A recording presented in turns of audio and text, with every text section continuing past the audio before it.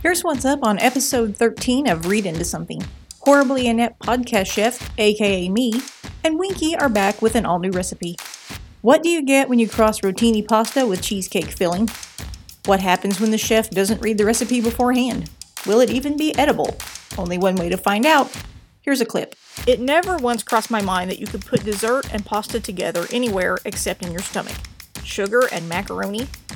Looking at the photo of this from Pinterest, my brain tried to implode. Why would anyone do that?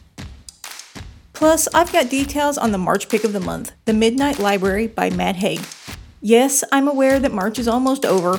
You still have time to read. Get to it. Chop, chop. Don't forget to follow us on Twitter, Instagram, and at our shiny new webpage. Links are below.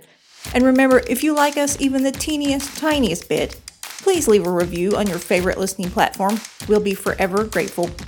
Alice and Winky out.